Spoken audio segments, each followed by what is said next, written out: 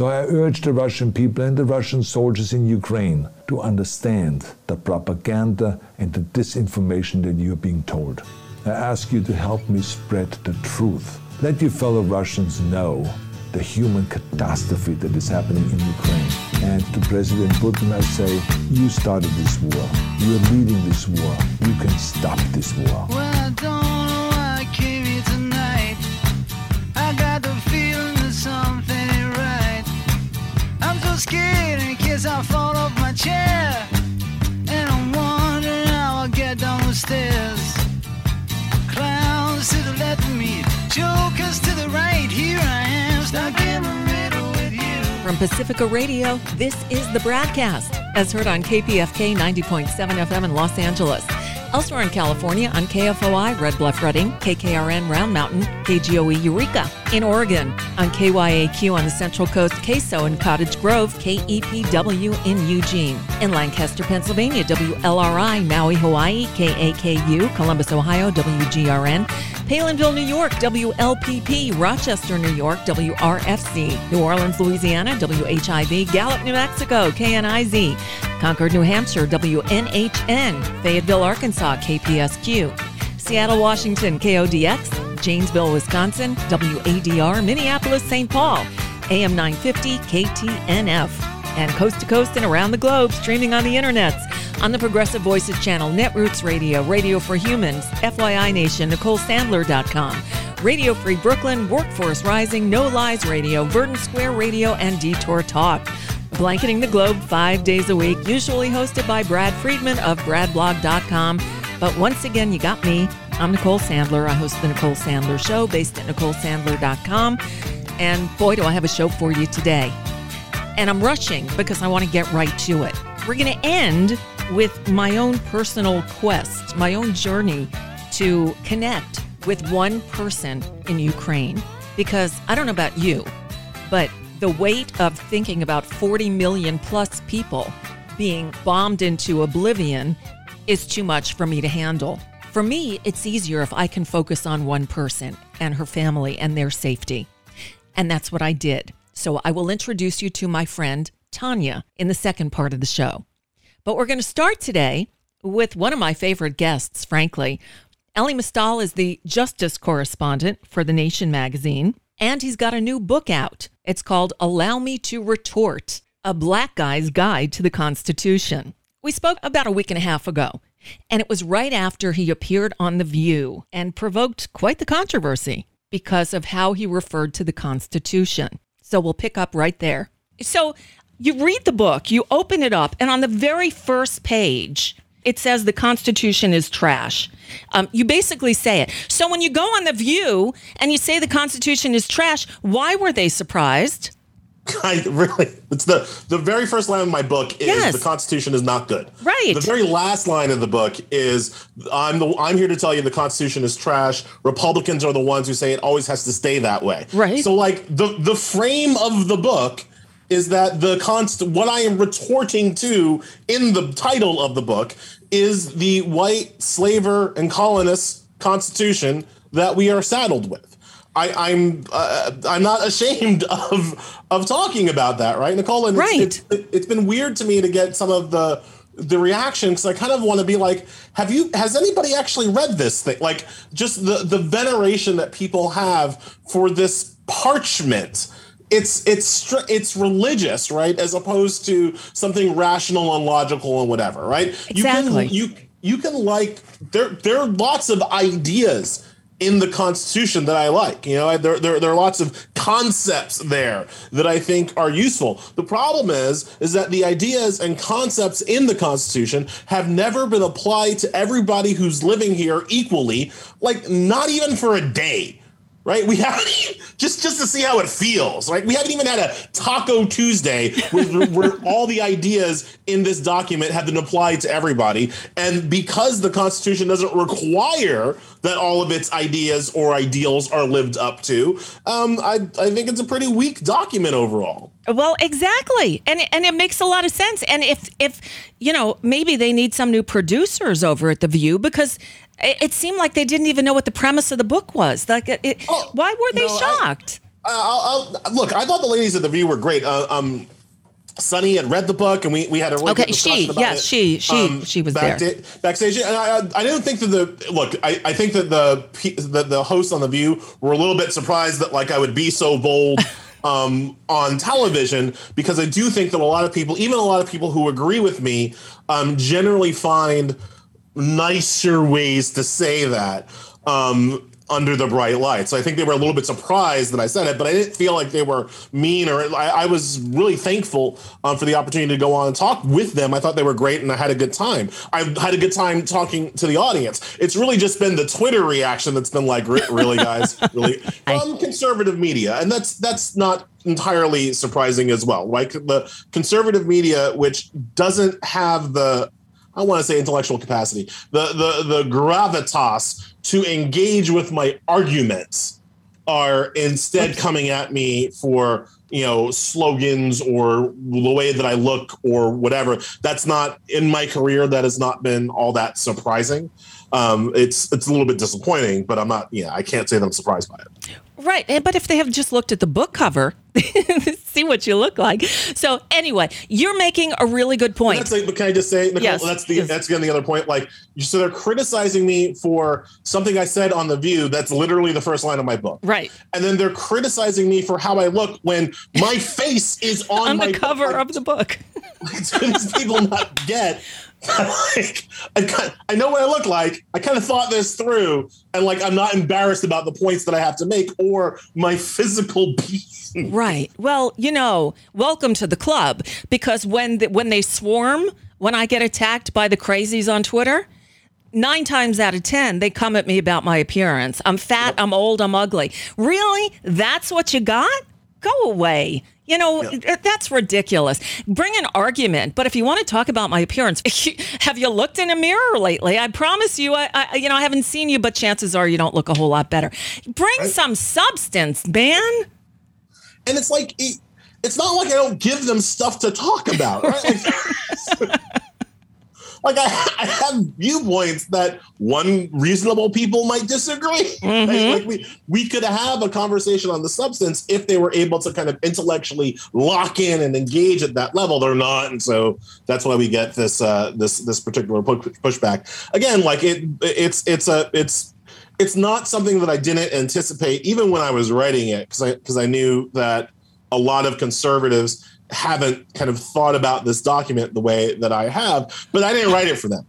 Right. And that's the other thing, right? It's not like I'm trying to change the conservative mind. I'm not trying to change the mind of people who can't even accept that maybe a document written by slavers isn't the best thing that we have, since sliced bread. Right. Right. The reason why I wrote it is to make some of these concepts way more accessible to people who haven't been to law school, who don't have legal training, because frankly, I think that it's liberals who too often cede ground, like cede legal ground that we need not cede to the conservative viewpoint.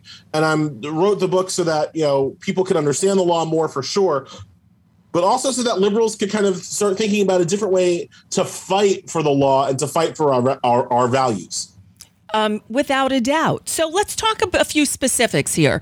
Elie Mystal, in the book, Allow Me to Retort, A Black Guy's Guide to the Constitution, your premise is reasonable.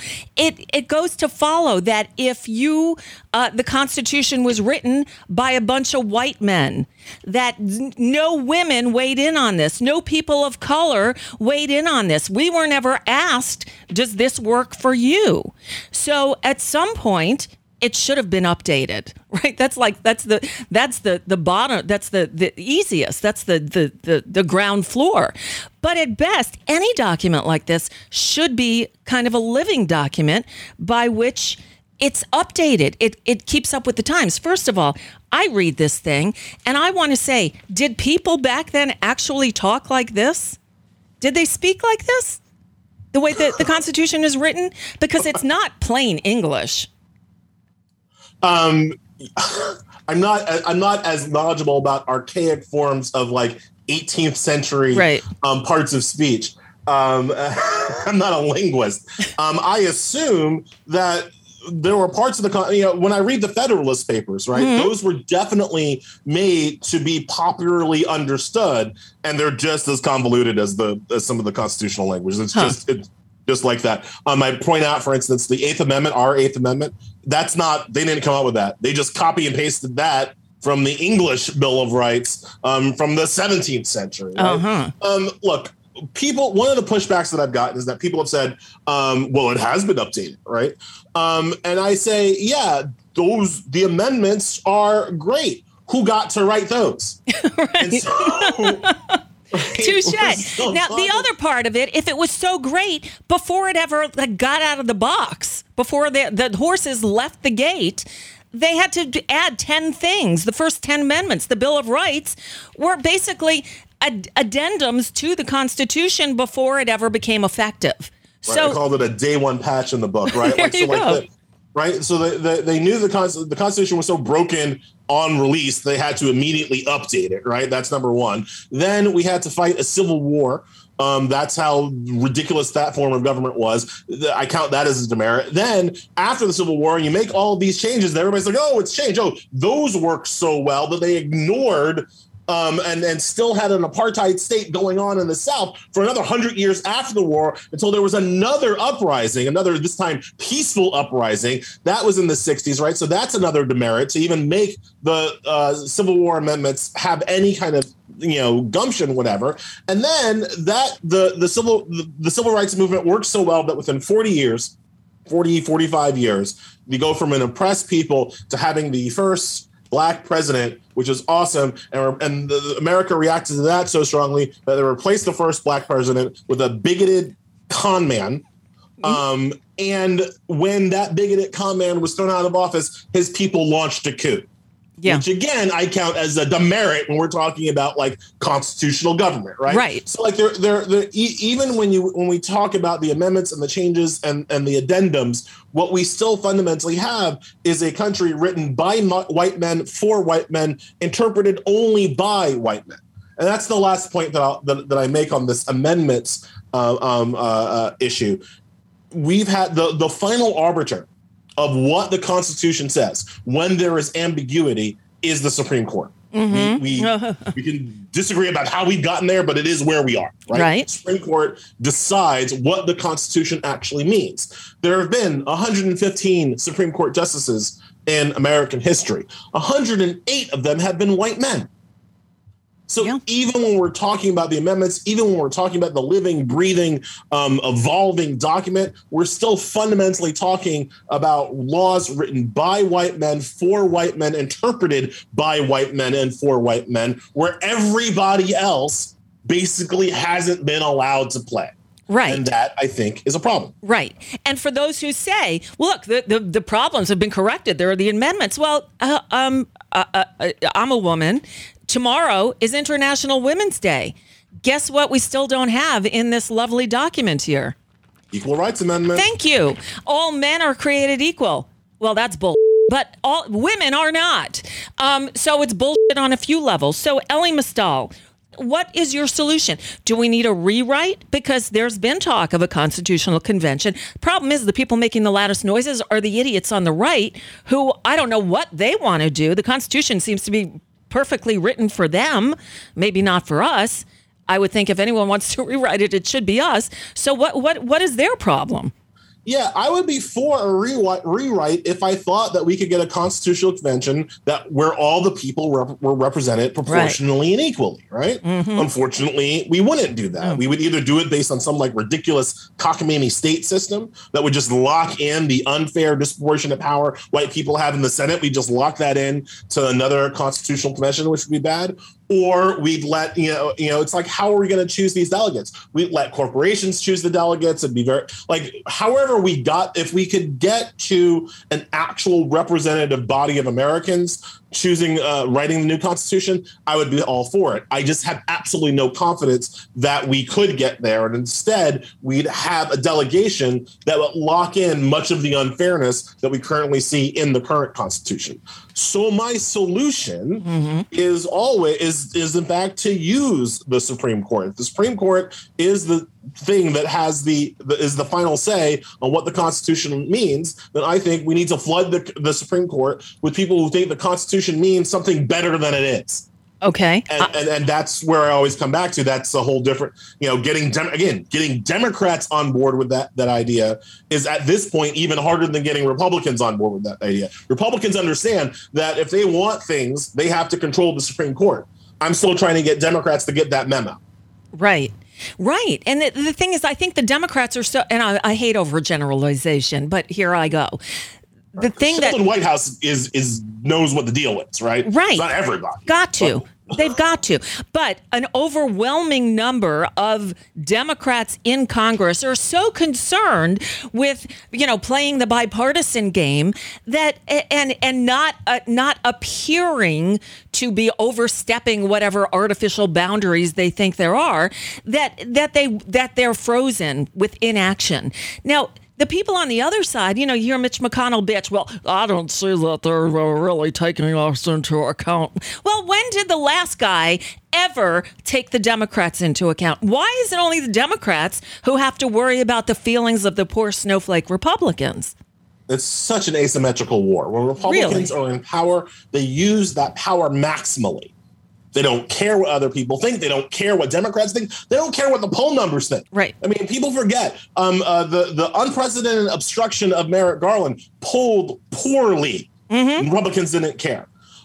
Putting an alleged attempted rapist on the Supreme Court poured poorly. Brett Kavanaugh, the least supported Supreme Court justice since they started tracking that number. Republicans didn't care. Forcing a Supreme Court justice onto the court after the election had already started with Amy Coney Barrett poured poorly.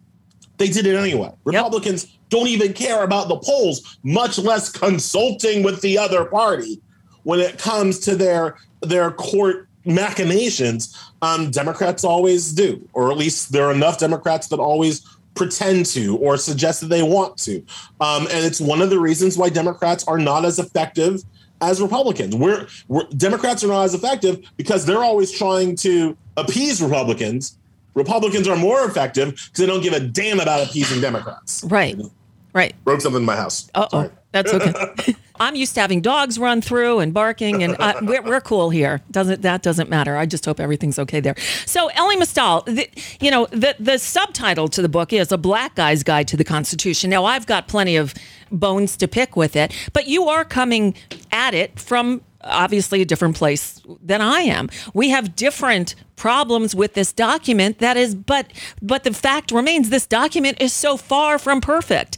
And depending on who you talk to, you have the originalists who say that the word of these founders who were flawed white men is infallible, that we have to, for the next however many centuries this country might exist, and I know I'm being overly optimistic here, by saying centuries, it could just be a matter of weeks the way we're going, that we have to go based on the feelings of these white men from 250 years ago? Yeah, so first of all, it's a black guy's guide to the Constitution. It's not a guide to the Constitution for black people, right? Like gotcha. the thing that I'm trying to do with that, as it suggests in the title, I'm looking at the Constitution from the perspective of a person the Constitution was designed to ignore. Mm-hmm. And so that gives you a little bit different perspective, right? Like the thing wasn't written for me. No. And so I look at it with a little bit more skepticism, shall we say, about its true intent. But to your point, the issue with originalists is this, right? When there is ambiguity, we can debate what's ambiguous or not. That's a whole different kind of field of study, right? But when there is ambiguity, conservatives say we should go back to the original public meaning of the people who wrote the thing that is now ambiguous. So if you're talking about just like we were talking about before, if you're talking about some 1787 language that isn't clear what they mean by that, we should go back to 1787 and look at what people at the time thought. And I say, screw that, because the people at the time were horrible racists, rapists, slavers, colonists, and good white people who were still willing to make deals with horrible rapists, racists, slavers, and colonists, right? So, like, why would I care about how they interpreted the words of their awful time. I don't want their awful time to come back. I think it was a bad time, for people, for many people, including everybody who looked like me. Right. Right. So then the originalists will take that through, even through the amendments, right? So even when we get to like something like the 14th Amendment, instead of saying, okay, now we have to look at the original public meaning of 18th century white men, we look at the 14th Amendment and originalists will say, okay, now let's look at it from the perspective of 19th century white men. It's still white men. Exactly. Right. It's still right. It's still white men who got to write it, interpret it, right? It's still white male legislatures that got to ratify it. People need to remember an amendment to the Constitution has to be ratified by 3/4 of the state legislatures. Do you know how many state legislatures in American history were majority minority controlled? None. 0. You know how many state legislators in American history were controlled by women? None. 1. Oh, what? Really? Nevada. 2018. Oh, okay. Oh, gotcha. All right. That's yeah, it. Gotcha. So even the states that are ratifying the amendments are dominated by white males. Again, so I think looking at the original public meaning of the best available white people at the time is an intellectually bankrupt activity. And instead, we should look to the best available people of our time. Mm-hmm. All people of our time to interpret what these things mean or could mean or should mean, right? Right. And when we talk about something, I have a whole chapter in the book. I think that the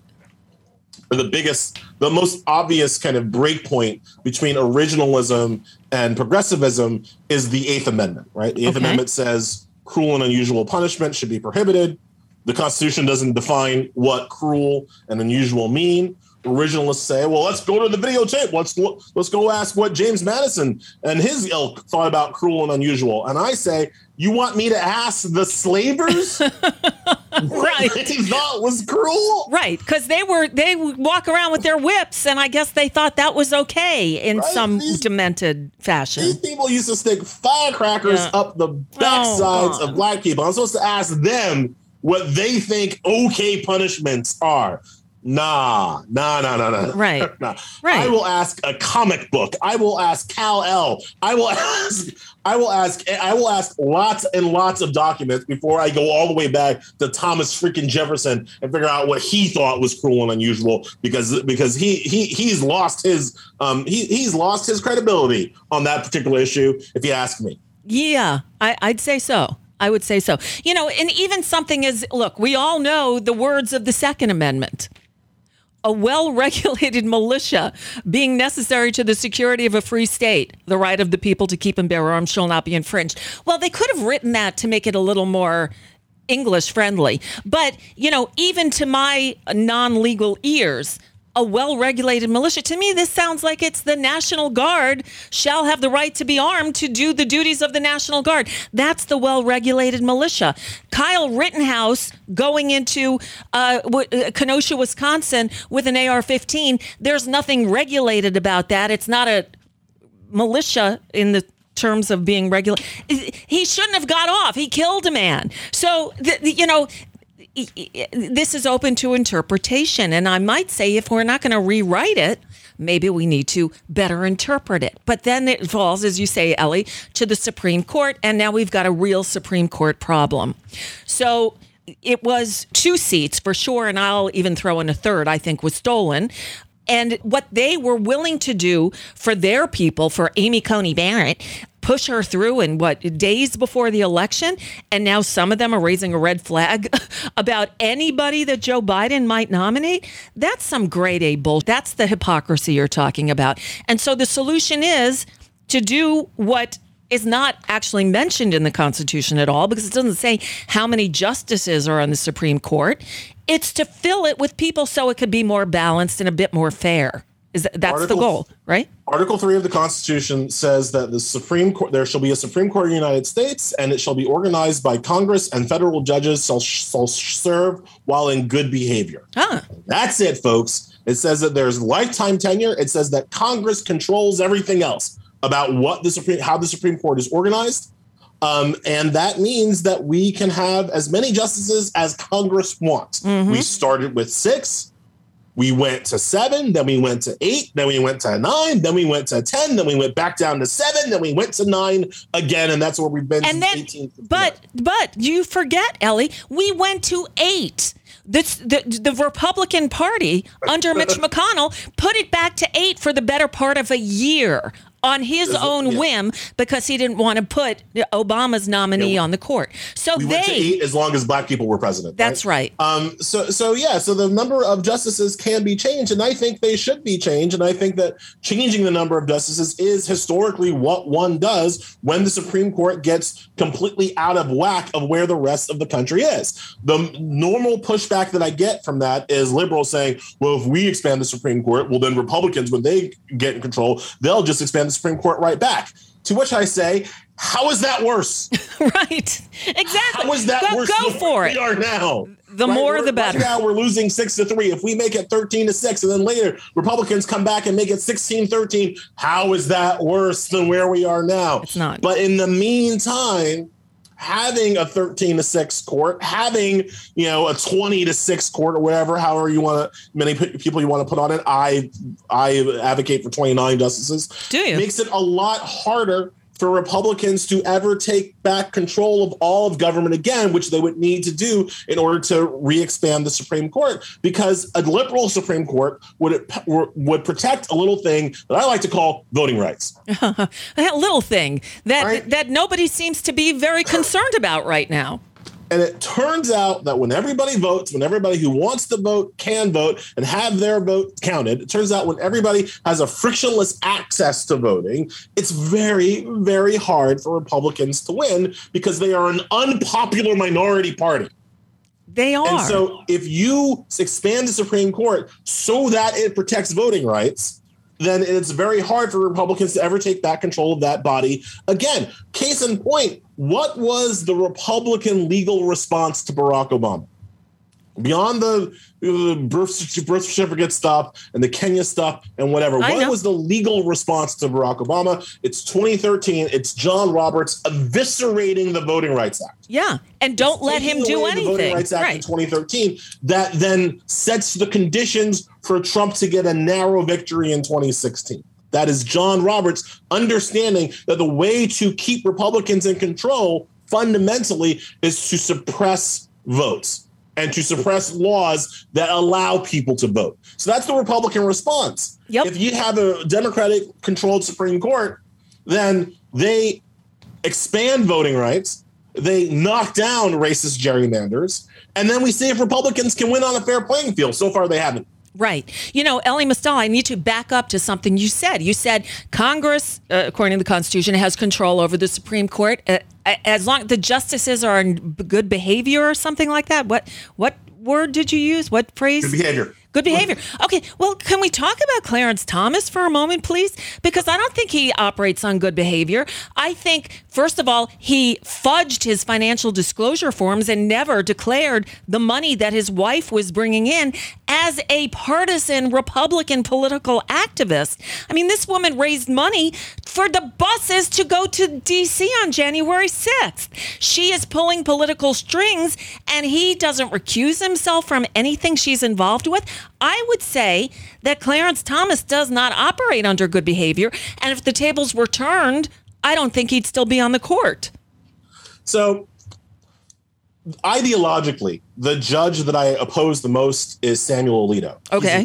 He's a jerk. Yes, he is. He's a mean person. Right? Yes, he is. He's a theocrat. Yeah. He believes in aggrandized state power for Republicans and none for Democrats. Like he's a hypocrite. Yeah. And there's nothing that I say about Alito that impugns his character. Okay. Samuel Alito has the character to be a Supreme Court justice. I just think he happens to be wrong about almost everything. Gotcha. I'm with Clarence Thomas is ethically compromised. Brett Kavanaugh is morally compromised. These two people are different than Alito and Gorsuch, who I could spend the rest of my life disagreeing with on policy. Oh, yeah. Thomas and Kavanaugh have different kinds of problems. And those problems, unfortunately, can only be handled through the congressional process of impeachment, because the Congress has written no other laws which they could to put ethical strictures on the Supreme Court. The Supreme Court is the only court in America that operates without an ethics code.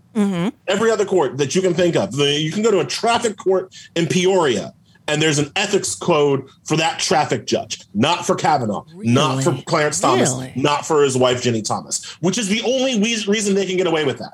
Because if the traffic court judge in Peoria, Illinois, if his wife was out there fundraising for people who showed up at traffic court, that would be an ethical violation, and the judge would have to recuse himself. But on the Supreme Court, that same problem, Ginny Thomas fundraising for people, pinning literal medals on people who are about to show up in her husband's courtroom because the Supreme Court has no ethical guidelines. Nothing bad can happen to Clarence Thomas unless Congress decides to impeach him, which we know they don't have the strength or will to do. They don't have the backbone to do. Right. You know, because if they did, because he's been doing this for 30 years. Right. And they hasn't bothered them yet. That's astounding that there's no ethics rules for the Supreme Court. How do we change that? Congress. Congress. But so we need a Congress. But here's the thing, Nicole, and this is a good way to kind of close it out. One of the reasons why there's an asymmetry between Republicans and Democrats on the Supreme Court is that Republican voters vote on the Supreme Court, and too often Democratic voters don't vote on the Supreme Court, right? Yep. So you cannot win a Republican primary for Senate or president without being super strong on the Supreme Court. I take you back to 2016. Donald Trump, outsider. He's anti-establishment. He's making fun of the Bush family. He's calling Mexicans criminals and rapists. He's doing all these outside-the-box crazy things. But when it comes to the court, he went and got himself a list from the Federal Society that was straight Republican establishment center mass. No craziness there. Wasn't trying to nominate his sister married Trump Barry, or his daughter Ivanka. Wasn't trying to do any of that. Just these very standard Republican justices, because if he hadn't, that would have cost him the nomination. Right. Republicans don't play around when it comes to that. Fast forward to 2020. Democrat, every Democrat and their mother is running for president, right? We got Bernie, we got the Coffin Man, we got all these people, right? We got Mayor Stop and Frisk, all these people running, right? Joe Biden is one of the most conservative persons when it comes to the Supreme Court. A former head of the Senate Judiciary Committee, is the most opposed to court packing, is the most conservative when it comes to thinking about reforming the court. It costs him 0 votes. It cost Biden nothing to have that concern. Pete Buttigieg had a whole plan to expand the Supreme Court. Didn't pick him up vote. Joe Biden had no plan, cost him nothing. That's how Democrats roll. Yeah. Barack Obama comes up, first black president, 2008. His chief of staff, Rahm Emanuel, while they're trying to pass Obamacare, literally says to a reporter, I don't give a about judges. That's a Rahm Emanuel. I'm sorry for the language. Oh, but that's fine. I'm quoting Rahm Emanuel. You can't get away from that language. That's his quote in 2008. Wow. So this is the problem with Democrats. We don't, we don't hold our politicians to account on the third branch of government the way Republicans do. And so then obviously our politicians don't care about the third branch of government as much as Republicans do. Why would they? It never cost them an election.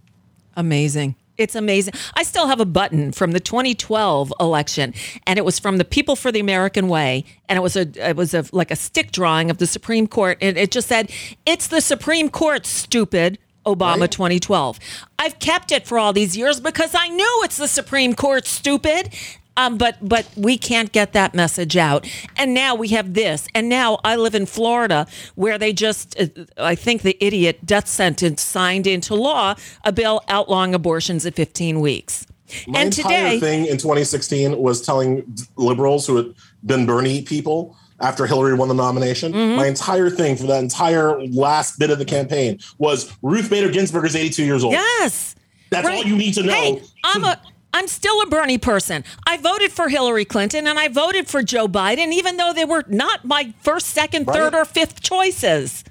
Joe Biden was 8th on my There ballot. you go. But you know what? You don't play around with the third branch of government because these people are appointed for life. Exactly. And I don't know what it's going to take to get people to understand the writing on the wall. So here we are. Do you have any, I hate to end on negative note, maybe it won't be.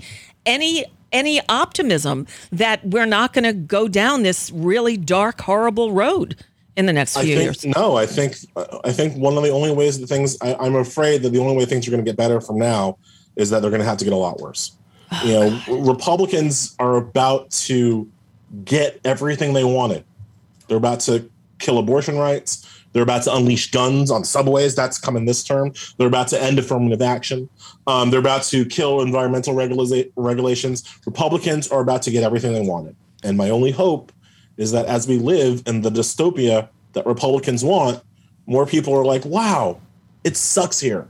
Maybe we should do something about it. Yeah.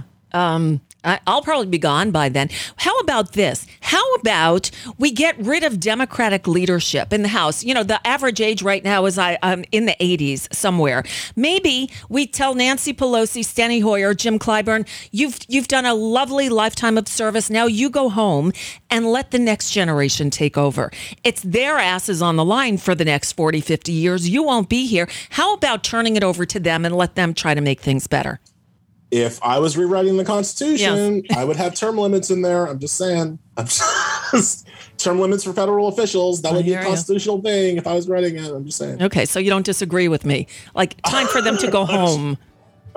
I think in general, Nancy Pelosi does a great job. I do think that, there are issues. There are places where I disagree with her politics, but I can never disagree with her competence. And I think that, I always want to give her credit for that. But look, this is why we fight. This is why we have elections. The point of constitutional law is to establish the guardrails. And I feel like our Constitution is really weak when it comes to establishing guardrails. There would be no problem with having, how many terms are enough? Pick a number. But whatever that number is, write it down and say, after 3, 4, 5, 6 terms, we're gonna rotate. We're gonna stir the pot a bit. I don't see why that would be a problem. I don't see why either. And I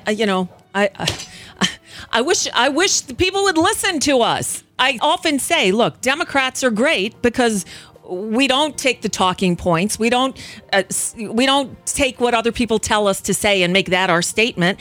We have minds of our own.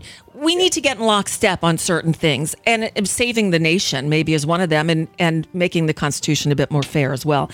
Elie Mystal, Allow Me to Retort, A Black Guy's Guide to the Constitution, is out now. Read it. And Elie, it is always a pleasure. I love having you on. Thank you so much. Thank you so much for having me, Nicole. Have a nice one. Find Elie Mystal at The Nation, thenation.com, and follow him on Twitter at Elie, ELIE-NYC. All right, quick time out and back on the other side with a very personal story on how to deal with what's going on over in Ukraine. I'm Nicole Sandler, your guest host today on the BradCast. Hey, this is Brad. What the public hears over the public airwaves matters. Without an informed electorate, we got what we have right now. We do our best on the BradCast 5 days a week to balance that with accurate reporting on issues that actually matter. We don't always get it right, but we try like hell to do so. And we do it all independently and without the influence of corporate or political funding. But we can't do it without you. Please don't presume others will step up. We need you to help us keep doing what Desi Doyen and myself try to do every day on the BradCast. Please help us continue to do so by going to bradblog.com/donate to help keep the BradCast going and telling the truth over your public airwaves. That's bradblog.com/donate. Don't wait. Please stop by today. Thanks. We can bomb the world to pieces, but we can't bomb it into peace. I'm Nicole Sandler, your guest host today, filling in for Brad and Desi on the BradCast. And obviously, we've all been overwhelmed these last few weeks, seeing the devastation in Ukraine from Russia's bombs dropping all over that beautiful country, and seeing the senseless loss of life. It's hard to deal with. So during the weeks leading up to Putin's invasion, President Biden released a lot of intel about the massive buildup of troops along the border, indicating that an invasion was imminent. I wanted to talk with an average Ukrainian in Kyiv to find out what they were hearing from the government and get a general sense of how they're feeling. So I called a hotel. Now, this is something that I've done for years when there's something going on in other parts of the world, I often call a hotel figuring that I'm more likely to get somebody who speaks English. For example, I called a hotel right off of Tahrir Square during the start of the Arab Spring. So I called the Intercontinental Hotel in Kyiv on February 18th, as an attack, we were told, was imminent. The clerk who answered the phone was certain that she was safe in Ukraine's capital city. If we're speaking about like a capital in Kyiv or a western part of our country, it's everything okay. But if we start speaking our eastern part, Right. We have war, and yes, because our borders with Russia have a lot of like army, and that's all. So our east part is a little bit dangerous. It's not a little bit; it's actually dangerous. Yes. So, but in the capital here in the western part is everything okay. That was February 18th. Russia attacked on the 23rd, just 5 days later. I've thought about that woman often in the month since we spoke, wondering how she regards that strange phone call she got from an American woman just days before Putin dropped the first bombs in this war. So when the attacks began on the 23rd, I didn't try reaching out again because I figured people were in shock and just trying to survive. But 5 days later, on February 28th, I decided to see if I could reach someone. So I again pulled up the map of Kyiv and looked at the hotels that were there, and I noticed a hostel in the middle of the city called Friends Forever. And I checked it out online, and it got great reviews, and the sign was written in English, and I thought, all right, this is a sign. So I called. Hello? Hi, do you speak English? Yes, I speak English. Hi, my name's Nicole. I'm calling from the United States, and I'm just calling to check in and see if you're okay. Yes, I'm here like 5 days, stay underground. It's not a fun. No. Are there troops around where you are? Underground, -1 floor, like 5 days, all the time. It's like fighting. Wow. So you're hiding underground, basically. You're staying safe underground. Yes. What would you like the rest of the world to know? What can we do to help you? Oh, my darling, if you send me to this number, like in Telegram, I would ask, because we'll try to help to Ukrainian army and any woman who pregnant, like all that. We try to send money, and everybody helping to each other. And if you can help, if you can some reserve for help, I will send to you what we need. Okay, so send you like a text to this number? Yes, please. Yes, if it's better, if you can send me. I'm not sure what is true number because I doesn't see your number. If you can me send to this number to Telegram message just about help, I will ask you about some help. Okay. What is your first name? Don't give me your full name. Just give me your first name. My name is Tatiana Stepanenko. Tatiana. I'm yes, Okay. Tatiana. I'm owner of hostel. You're the owner there. Oh my goodness. Well, yeah. I do a radio show. I want to get the word out as to how you're doing and what people can do to help.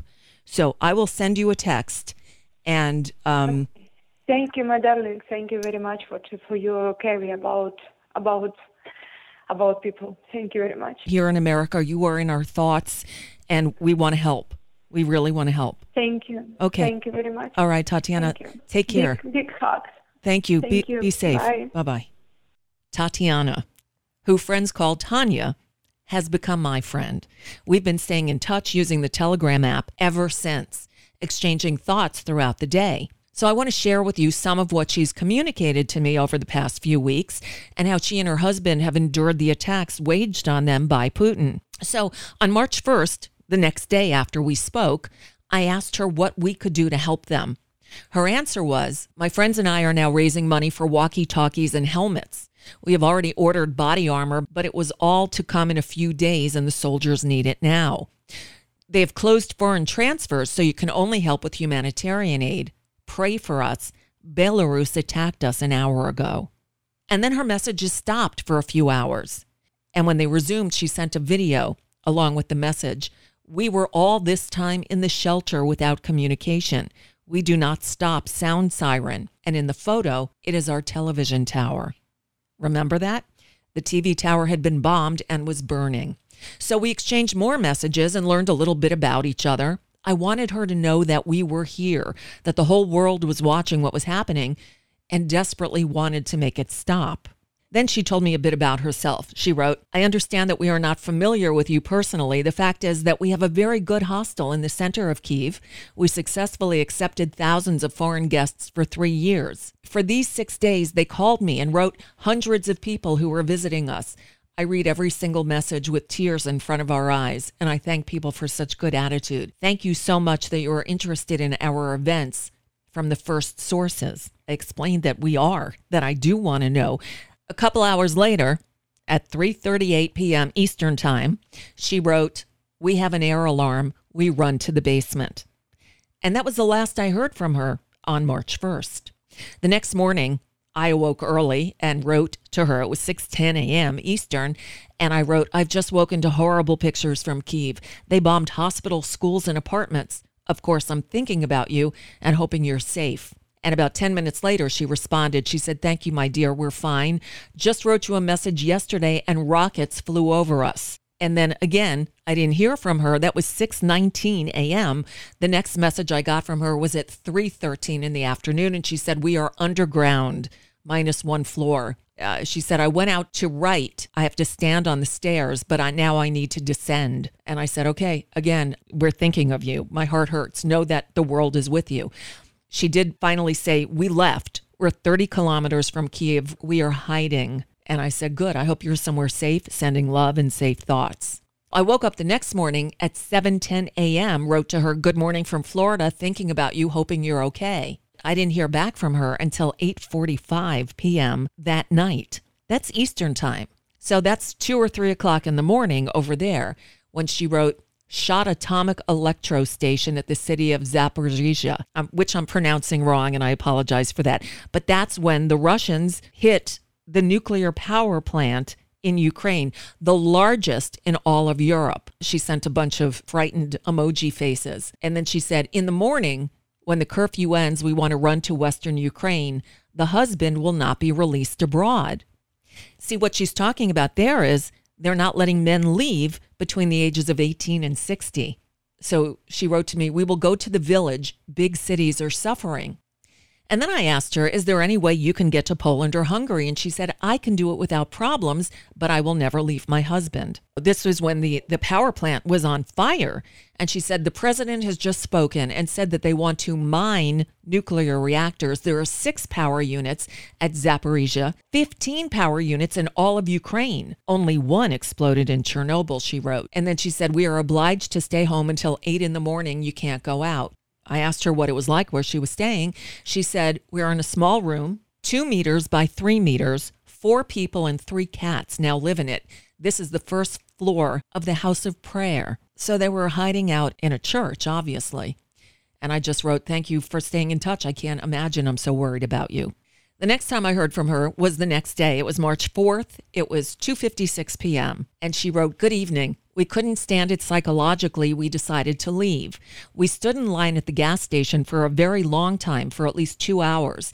Then we drove towards Western Ukraine, 560 kilometers. We are already driving for 12 hours, and we will go for another 5 hours. There are traffic jams everywhere, a lot of control, and everywhere check documents. But it's not so scary. We are now going to the village to friends. In a week, we will decide what to do. My husband wants to send me abroad. I am against. And she said, we'll be 200 kilometers from Lviv. I keep expressing how much I'm worried about her. And she said, thank you very much. I don't know you very well, but I want to hug you. And I wrote back, that's how I feel. You're my person over there. I feel really connected to you. And I plan to meet you in person when all of this is over. You have an open invitation to visit us anytime. And she responded, I don't really want to remember this week. A special shock is that there were no products in stores, no meat, no bread at all, milk. Today I went to a small store in the village along the road, and everything is there. I just stood there and looked at all the full shelves of products and I cried. And then she said, after all this, I will definitely come to visit America. We began to look at life too differently. I asked her if she knows what's going on in Kyiv with her hostel. And she said, yes, our hostel was not damaged. We have people living there now, not many, 3 people for free. They came to say goodbye. They wanted to go home on their feet because the trains take away only women and children. And I offered for them to stay in the hostel and look after our kind home. She continued, we help as much as we can. We have a shop with purified mineral water. We develop water for free all these days. We organize the delivery of 1,000 liters of water to the children's hospital, where shells also hit. I want to be useful. That's amazing. And I said, what I can do from here is share information. I do feel quite helpless, powerless to help, and it hurts to watch what's happening. We're all in shock. And she responded, we are now passing near the city, and there is 4G and a good mobile connection. Then I'm not sure, because we are moving closer to the mountains. And then that's the last time I heard from her on March 4th. The next time I heard from her was the following day, March 5th, close to noon Eastern time. And she wrote, hi, yes, we arrived at the place. All is well. We are fine. I have good news. Russian soldiers left the energy station. This is the Zaporizhzhia nuclear power station. And about an hour later, she wrote, just reported that they come again. On March 6th, she wrote, hello, I sleep very much, and I understand that I was not inadequate and shock all this time. I am very poorly mentally, and what was the last 10 days with me was the autopilot. She said, we've been here for 2 days, and I have never gone outside. No energy and desire.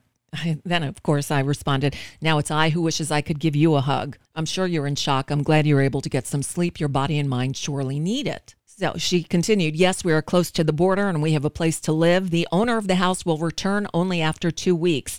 She said, there are 2 rooms. We are 5 people. Tomorrow, 2 more people will arrive, but they don't shoot here. On March 7th, her friend with her 3-year-old son, who happens to be Tanya's godchild, met them there.